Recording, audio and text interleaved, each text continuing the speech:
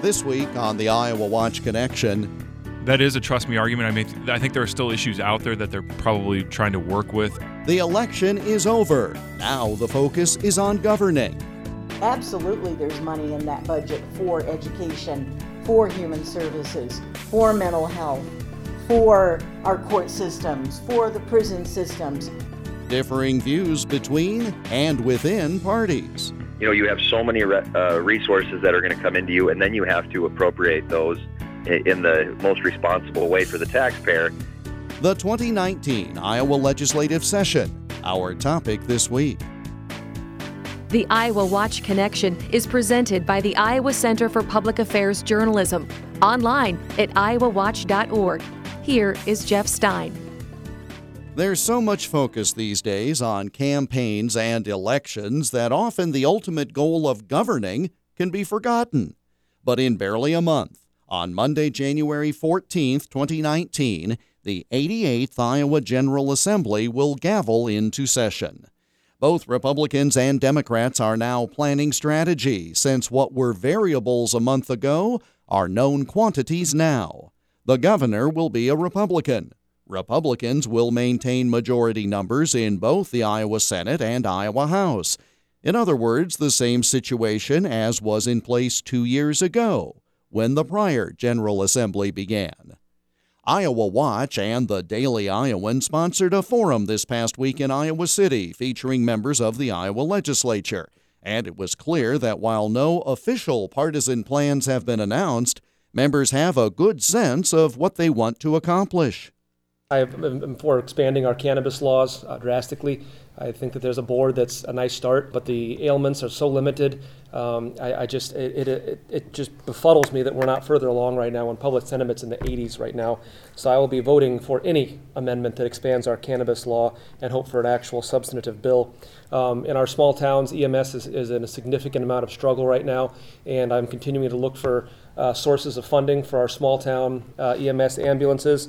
I will be pushing hard for an animal cruelty bill, I think along the world of mental health. If someone has the predisposition that they're able to actually torture a kitten or a puppy, they're probably going to graduate to humans someday. And then finally, I have been chosen as chair of the state government committee, which is quite an honor. It's one of the most substantive policy committees in the state. All the bills on licensure, there's a huge gambling bill coming up with fantasy sports. All those things are going to go through my committee. But the one thing, I just gave this quote to the AP, I'm going to give it to all of you right now. There will be 0 IPERS bills, period. End of story, end of discussion, no tweaks, no changes. I'm not even going to entertain changing the punctuation marks in the IPERS language. I just want to make that crystal clear. As the chair of the committee that comes from, that will not be happening. That's State Representative Bobby Kaufmann of Wilton. That issue concerning IPERS, the Iowa Public Employees Retirement System, popped up during the last campaign. It affects some 360,000 people in our state. At the public forum this past Wednesday, an audience member pressed Republican Representative Kaufmann on IPERS, and he strongly reiterated his stand. I hear what you're saying, and what I said stands as concrete absoluteness.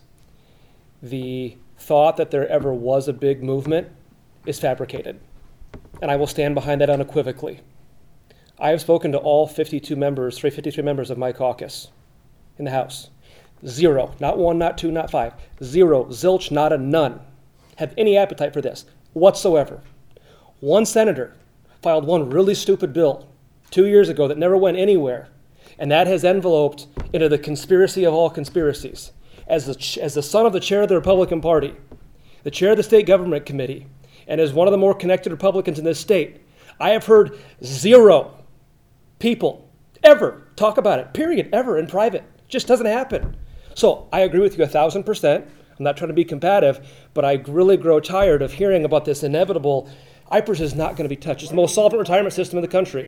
Also at the forum was State Representative Mary Mascher, a Democrat from Iowa City. She says Democrats believe the issue is priorities and not just money. Absolutely, there's money in that budget for education, for human services, for mental health, for our court systems, for the prison systems. There's money there for all of those things. It's a matter of what are your priorities. And right now, as you know, there was an election recently, right? We had worked really hard to try to flip the Iowa House and to win the governor's seat and to pick up seats in the Senate. We were unable to flip the House. We did pick up 5 additional seats, and we've got a 6th one that still is being determined up in Decorah. But right now, we've got the same players in charge. And so if you want to look at how do we move forward with funding education, whether it's K-12, early childhood, community colleges, or the regents, it's a matter of who's in charge and whether they are willing to put the dollars into those areas.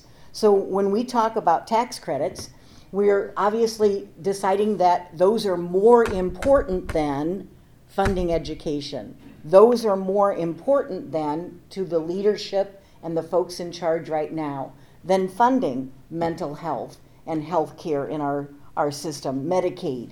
We wanted to make some changes there. I'm not sure that we're going to see those changes now that we have the same leadership we had before. So that's the reality. And so is this the new baseline? Sure. I don't look at it from year to year. Obviously, you have to take your revenue estimates and work with what you're given. But I think, as our caucus has tried to approach the budget, trying to spend less than we take in. And so I think, and that's really what it boils down to when you're putting a budget together at the state level and the federal level. They don't follow it nearly as close as we do, obviously. But, you have so many resources that are going to come into you, and then you have to appropriate those in the most responsible way for the taxpayer. That's Representative Pat Grassley of New Hartford, chair of the House Appropriations Committee. I spoke with the Republican by phone this past Friday morning. We're going to take a look at things like Medicaid. You brought up the governor's race. That was obviously a huge issue, not just in the governor's race, but really seemed like it was at a boiling point in that race. And, one thing I want the listeners to understand is Medicaid is a federal program that we get a match. So we put money in, the feds put money in, and it isn't something that as a state we can just overnight change. Whenever we've made changes, you have to get a waiver from the federal government. And so we want to make sure that providers are getting paid. We want to make sure that the services that should be provided are being provided. But I think it's been politicized from the standpoint everyone just thinks that the legislature can walk in and in the first week just completely revamp Medicaid. Well, it isn't that easy. Democrats held some hope that they might take the majority in the Iowa House. Regardless, they had hope a Democrat would be in the governor's chair, but neither happened.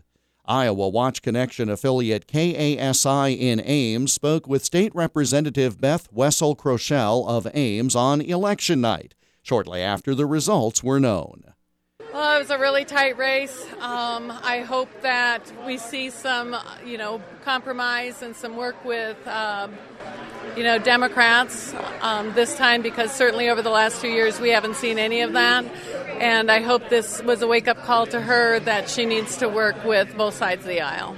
And Representative Wessel-Kroeschell has some ideas on what topics should be re-examined, despite the fact that Republicans maintained their positions in the legislature and the governor's office. I hope that we can revisit collective bargaining. I hope that we can talk about privatized Medicaid and bring a good portion of that back into the state to make sure that everybody is getting the services that they need. I hope that when the Supreme Court, as I truly hope it does, overturns the 6-week ban, that we don't start looking at a constitutional amendment, which I know has been threatened. There are so many issues where in Iowa in the last 2 years we've gone to the extreme, and we need to start looking at what's good for all Iowans. And this election, I hope, is a wake-up call. Even though we weren't able to make the majority, I certainly think it's time that we start looking at what's good for all Iowans, not just the few. James Lynch covers politics for the Gazette in Cedar Rapids. That means being based in Des Moines when the legislature is in session. We spoke this past Thursday. If you think about what Republicans ran on, legislative Republicans and the governor, there were very general concepts for the most part. Keep Iowa moving, make education, our education the best in the country. We're all for clean water. But, there weren't very many specifics, and I think that's where we're at right now, where the legislative leaders are probably, like you said, they didn't know who was going to be governor, and so now that Kim Reynolds has won a 4-year term of her own, I think she's probably going to be setting the agenda to some degree, and legislative leaders are probably going to defer to her to some extent, that they're waiting to see what she wants to get done and whether it's something they can support. And I would expect that they'll be pretty much on the same page on most issues when it comes time to go to work in January. Terry Branstad had an agenda, things that he wanted to get done. I think he knew, even before the speculation about going to China as ambassador, he knew that this was going to be his last term. And so there were things that he wanted to get done before he left. And I think there were things he wanted to get done before he turned the reins over to Kim Reynolds, who he was grooming to be his successor.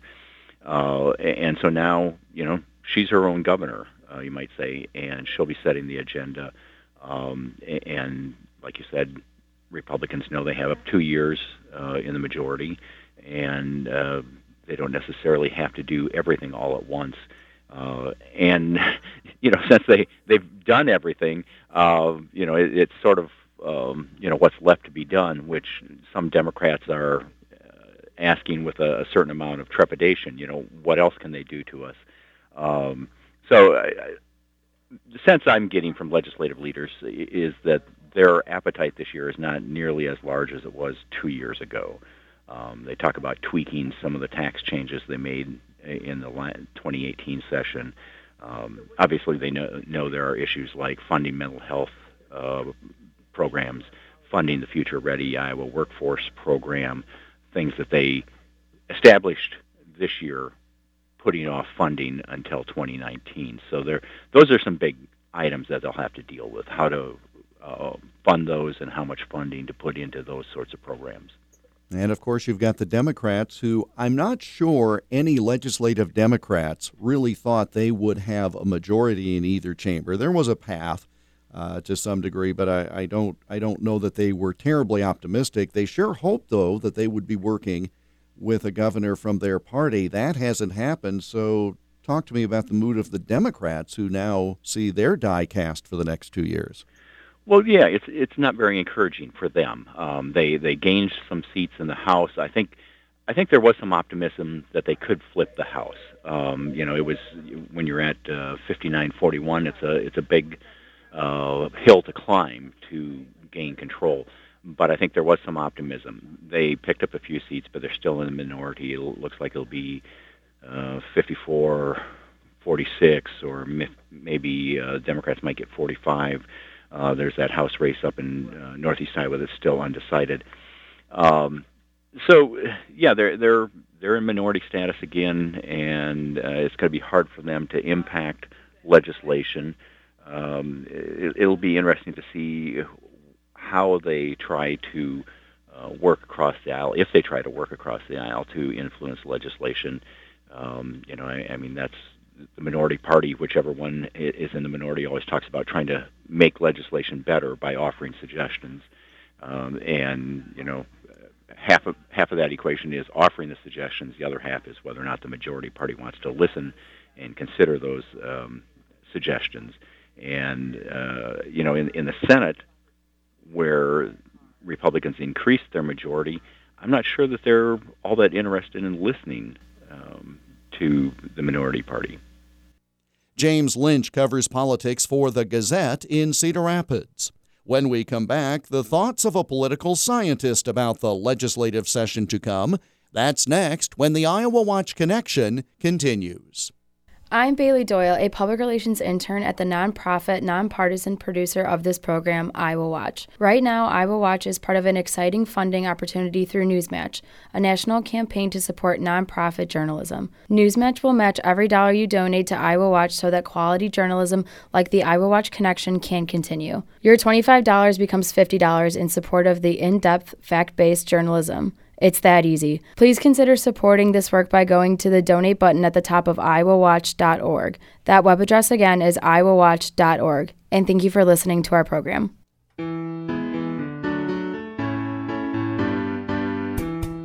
The Iowa Watch Connection radio program is part of a statewide audience engagement project organized by the Iowa Center for Public Affairs Journalism, an independent, nonprofit, nonpartisan news organization. The center is dedicated to producing high-quality investigative and community affairs journalism in Iowa, while also training journalism students to do this work at a high ethical level. The center is found online at IowaWatch.org. Welcome back to the Iowa Watch Connection. I'm Jeff Stein. Christopher Larimer is a professor of political science at the University of Northern Iowa. His research focuses on Iowa politics. He joined me in the studio Thursday morning. Every legislative session, it always seems like there's, or at least just about every legislative session, it seems like there's an issue that comes out of nowhere that we really didn't expect. You can go back to the medical marijuana bill in 2014, or when they decided to raise the gas tax when nobody thought they would do that. That was really speed legislation, wasn't it? Right, yeah, exactly. And that's, and so I think it's harder to predict what that that main issue or that defining issue is going to be. But I think James is right in the sense that it's we're kind of at an interesting point in terms of the political environment, because Republicans do still have unified control of state government. But now they'll have that for the 2019 legislative session and the 2020 session. You would expect, or at least I would expect, that whatever they have remaining on their agenda that they want to get passed, they would probably do that in the 2019 session, because it's not an election year. We don't know what the atmospherics around a presidential election year in 2020 are going to be, so it may be harder to get more controversial things through. So whatever they have left on their agenda, I would expect them to push that through this next session. It's just I'm not sure what's left, right? They've done a lot the last couple of years in terms of economic issues, tax issues, or social issues relating to abortion rights. They've passed legislation relating to gun laws. I don't know what's left for them to push through, but whatever it is, I would expect them to do that in the 2019 session. I think, especially with the color of victory in the rearview mirror, right? Because you can claim mandate. Yep. You not only had the majority stay the same, but the governor was elected to a full term in her own right, and so they can very logically say we have the political capital to get this done. Well, and I think that point about Governor Reynolds is an important one, too, because this is really her chance to now set her own agenda as the elected governor. And so this may be driven in large part by what she wants to get done, how she wants to define her legacy going forward, and what she maybe sees as a good opportunity to get something done this year that then, thinking down the road, she can run on in 2022. It is interesting because it appears to be the prevailing wisdom of, gosh, what is there left to do? Because the last 2 years were so active in terms of the collective bargaining and all the other things. Yeah. There's talk about more tax reform. Is it something that constituents will buy into, given the fact that we have not yet seen any impact from the tax reform passed in 2018, and again, that's by design. We haven't filed our taxes yet. These things haven't kicked in. That's almost going to be a trust me argument, isn't it? I think so. You're right. We haven't really seen it, and it's a complicated issue, right? I mean, I think you can generally talk about tax cuts, the need for tax reform, but beyond that, it's going to be a complicated issue, and you're going to hear a lot of Democrats talking about, well, the tax cuts that were passed actually go too far, particularly on the business side. We heard that throughout the 2018 election cycle. So I think that is a trust me argument. I mean, I think there are still issues out there that they're probably trying to work with. I mean, there's still the issue of water quality, where we're still waiting to see kind of more action on that. Occasionally, when we heard Governor Branstad, we've heard Governor Reynolds now talk about rural access to broadband internet, high-speed access to internet. Those are maybe a couple of less controversial issues that maybe they might try to push through in 2019, because at the end of the day... still very costly. Very costly, but and at the end of the day, they need something to run on in 2020, right? I mean, Republicans still have unified control, but they lost 5 seats in the House, so their margin's a little bit less there. And if that happens again in 2020, then all of a sudden they're in the minority in the Iowa House. And so I think at some point they're going to have to get something done to run on in 2020. The privatizing of Medicaid, a huge issue in the 2018 election. Given how the voting turned out, should the Republicans look at the election results and say, we're on the right track, people believe the way we're going with this, or do they need to look at the closeness of the race for governor, for example? And I would argue that was the issue that Fred Hubbell really ran on and came close, obviously. Do they need to do something different, or is that, again, one of those issues that the Democrats are really going to push because of the optics of it all?